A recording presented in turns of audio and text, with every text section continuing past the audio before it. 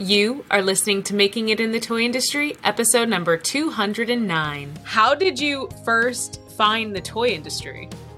I found you. I was in my house, in my kitchen, spinning my wheels, and I was Googling, and I was like, gosh, I have no idea what I'm doing. If only there was some kind of like toy advisor or toy expert or toy coach?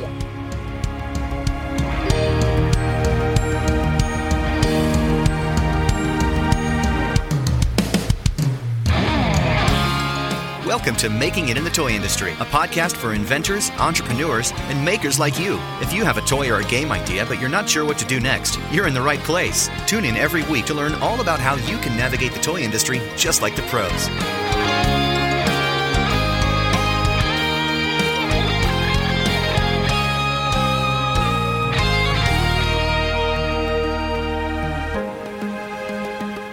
Well, hey there, toy people. Ajel Wade here, and welcome back to part 2 of my interview with Oviasu-Kahn. As promised, today's podcast is going to dive into a little bit of her work with women in toys, licensing, and entertainment. But first, to kick things off, we have Ehi's answer to the question of what surprised her the most about the toy industry. You've waited long enough. Let's dive right into the rest of this interview. Ehi, you've made a lot of progress in the toy industry in the short time that you've been here. You've learned a lot. I know when we first met, you were not into this industry, and now you are embedded. You are a mainstay. So I would love for you to finish this sentence for me. The thing that surprised me most about the toy industry was how warm everybody is. Oh, how warm everyone is. I mean, I have to tell people, I mean, that has been my experience, and I consider myself very lucky. And I think it has to do with the fact that so many people come into toys, at least the people I have met, come into toys having done so many different things. Yeah. Just because there's like 2 toy design programs in America, first of all. So if you work in this business, I've heard there's more now. I've heard there's more. Yes, yeah, there's more. There's more coming. But for most of our lives, it's not been the case. So people have done lots of different things, and almost everybody here has elected and worked very hard to work in this industry. And it just, I think it just changes your perspective. So when you are networking, when you are reaching out, when you just have questions, people are warm and honest and supportive and encouraging. And that's just really, again, it's like the wind at your back, helping push yourself forward, helping you think about more of what you want to do. How did you first find the toy industry? I found you. I was in my house, in my kitchen, spinning my wheels with my calculator saying like, okay, I have a vague idea, because I was going to manufacture my product myself. That was always my goal. I'll just do it myself because I love to do things myself. Yeah. But then I'm like, well, no, seriously, how am I going to do this? And I got out this calculator and I was Googling and I was like looking at manufacturers, and I was like, gosh, I have no idea what I'm doing. If only there was some kind of like toy advisor or toy expert or toy coach. And I Googled it, and your name popped up. And what did I say when I first talked to you? Like, you said it had really good SEO or something. You do. It was perfect. Like, it was like, I'm so glad. Like, you are your trademark, registered trademark, the toy coach, because it like it was not an easy trademark to get. Like, all roads lead to it. So basically, yes, I found you, and you're like, let me tell you something about manufacturing versus licensing. I'm like, what? Oh. When did you discover WIT? He said, there's this organization called Women in Toys. You've got to join. They've got Empowerment Day. And I was like, okay, got my little credit card out. I bought a membership, like hopped on the Zoom. I think I was wearing this sweater, full circle moment. And I just like a big smile on my face. I was like, and it's the kind of thing, it was like the perfect time of my life where I was like I was nervous, but not too nervous. Yeah. It was just like, I was very much in a like, I'm just thrilled to be here kind of mood. So exciting and cool. I always feel weird when people join TCA and then I have to tell them to do something that's like join something else. Because I'm going to be real with you. I'm glad you're here, but I see your goals. And I also think you should be here as well. I'm glad you did, because you're a WIT member. And I am the chairwoman of WIT, but I used to not be the chairwoman of WIT. I used to not be a member of WIT. So I can say this from both sides of that equation. Yeah. With your WIT membership is enormously valuable. Why? You get to be part of this enormous, wonderful, supportive community of women in toys who, again, come from all walks of life and are always ready to offer advice. Those exclusive mentorship opportunities, both formally through the Ruth Handler Mentorship Program and informally. We have ongoing educational series throughout the year. We're going to be expanding into several areas, including IP, multiple opportunities for small business mentorship, both again, formally and informally. We have this ongoing roundtable with Amazon, who they have their Black Business Accelerator program. It's great. And they really put their money where their mouth is in terms of providing that vital education. We have Empowerment Day, obviously, where you get to do a face-to-face sit-down rapid pitch competition with, direct access to toy companies, which, by the way, submitting online, much better to do this in person. Wonder Woman Awards, Wonder Woman every year. I mean, the list goes on and on, but fundamentally, you get access to this, a 1,000 years of collective toy experience and professional expertise. But by the time you add it all together, that's really special. So please join if you are listening and you have not joined. When I first joined WIT, and I was so excited to be a part of it. When I join a new thing, I just get really into it. So I read all the paperwork and I was like, I'm going to be chapter chair. I was like, yeah. I was so excited.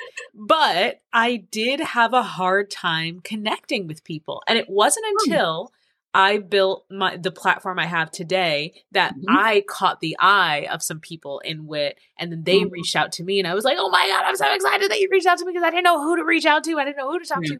How do you advise somebody who maybe joined WIT but doesn't know how to make the most of their membership? How do you make that first outreach? Is it that you just go to the member directory and email someone? Is it that you go to a virtual event? Is it that you go to an in-person event? How many times should I try to see if I can make a friend before I give up? What advice would you give there?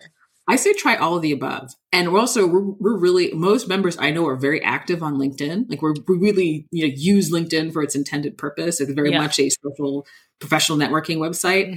If you have a lead on somebody who's in the WIT directory, if you're cold emailing, that's a different story. I always advise that, because you never get if you don't ask. Right.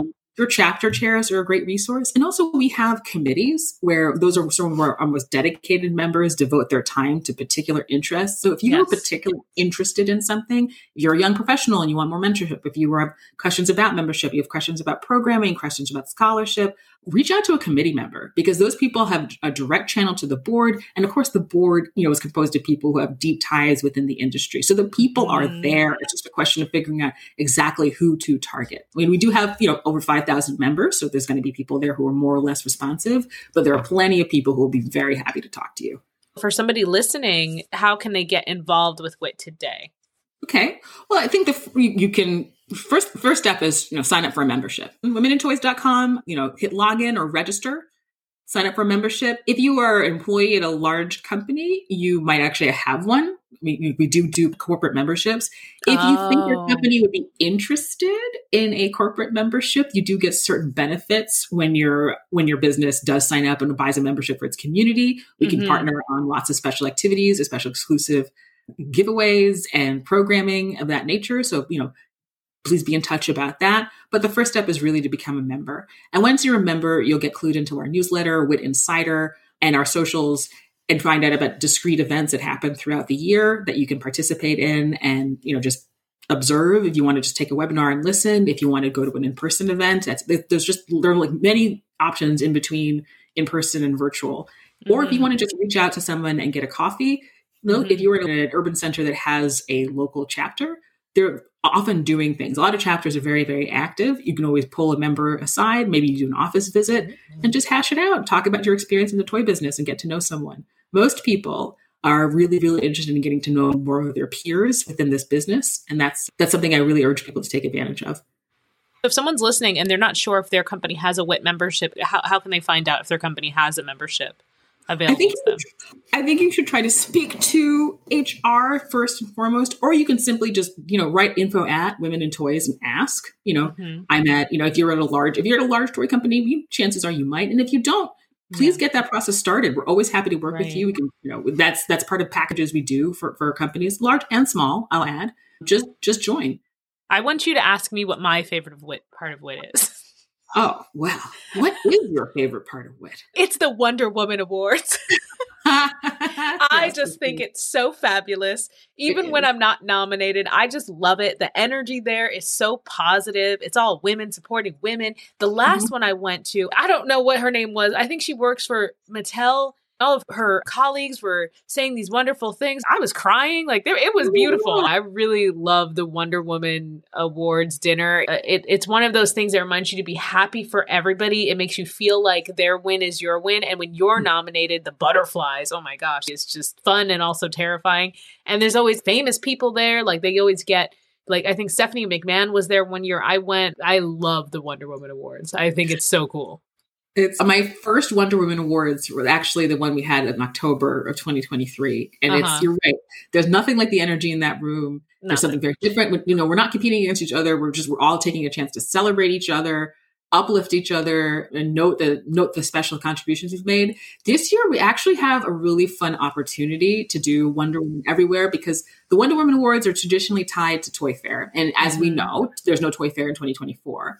But we are taking an opportunity at the end of August through September, and I think up to the beginning of October, to celebrate Wonder Women everywhere. And that is to mingle with your local superstar, rub shoulders with your local hero, the people in your community and these local chapters. You've got Seattle, New York, South Florida, Los Angeles. These are some of our more active centers, and recognize the people there and their contributions. And it'll be like just a really fun cocktail party where we'll get to, we're not going to give an award. There will be nominations for Wonder Woman Awards 2025.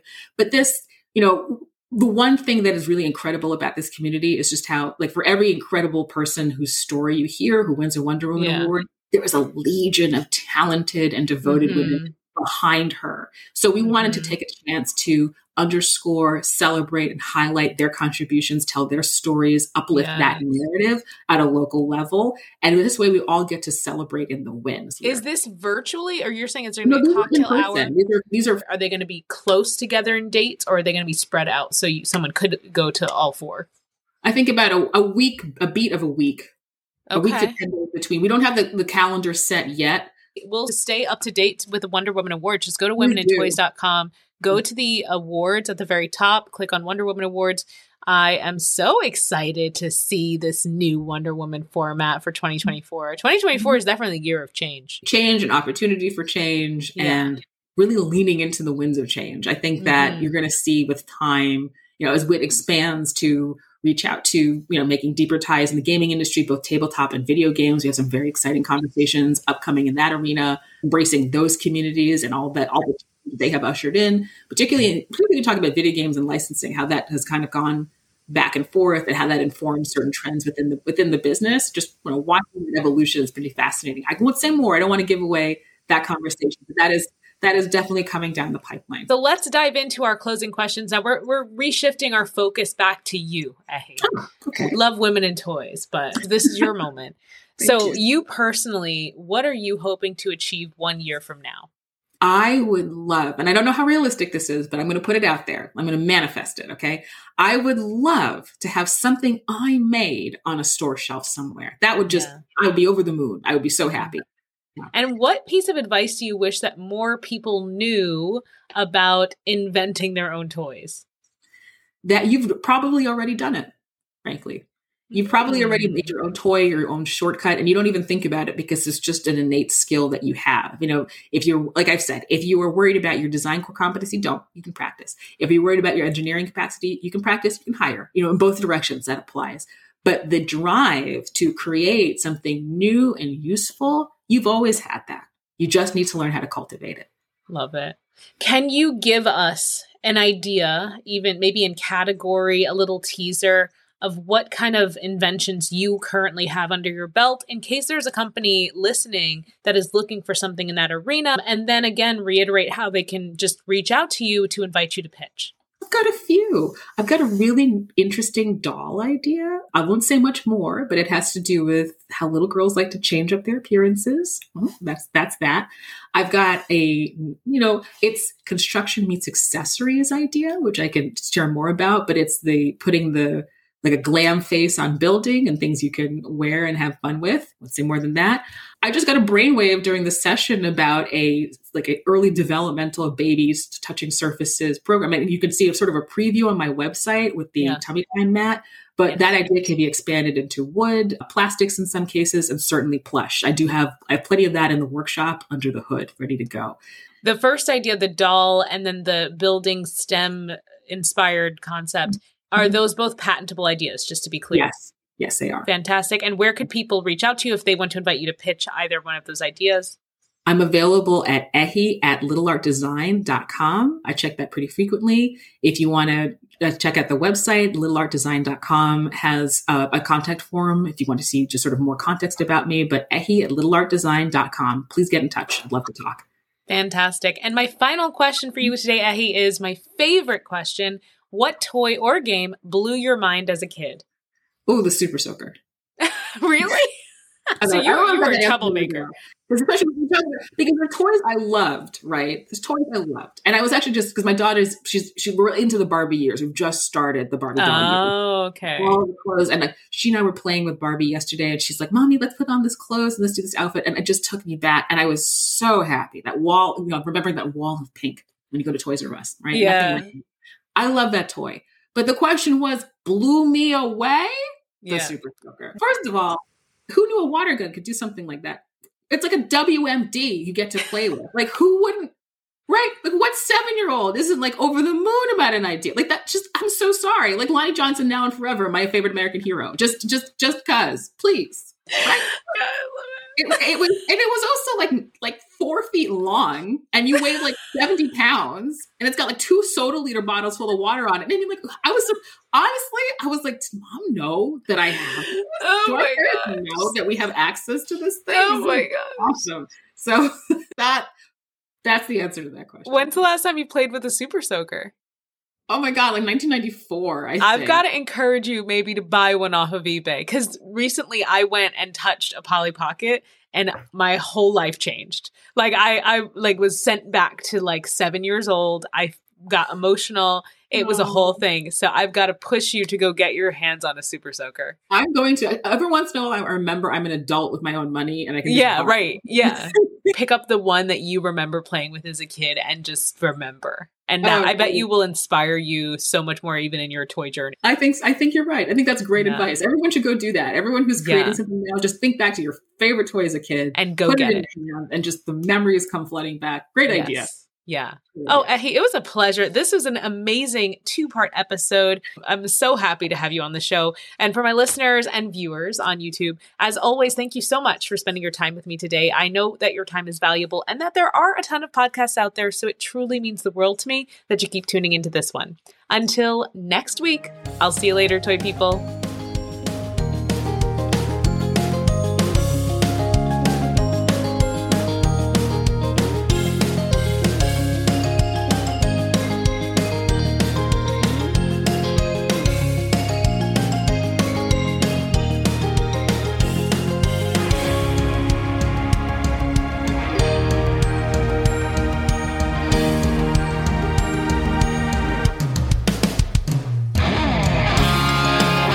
Thanks for listening to Making It in the Toy Industry with Azhelle Wade. Head over to thetoycoach.com for more information, tips, and advice.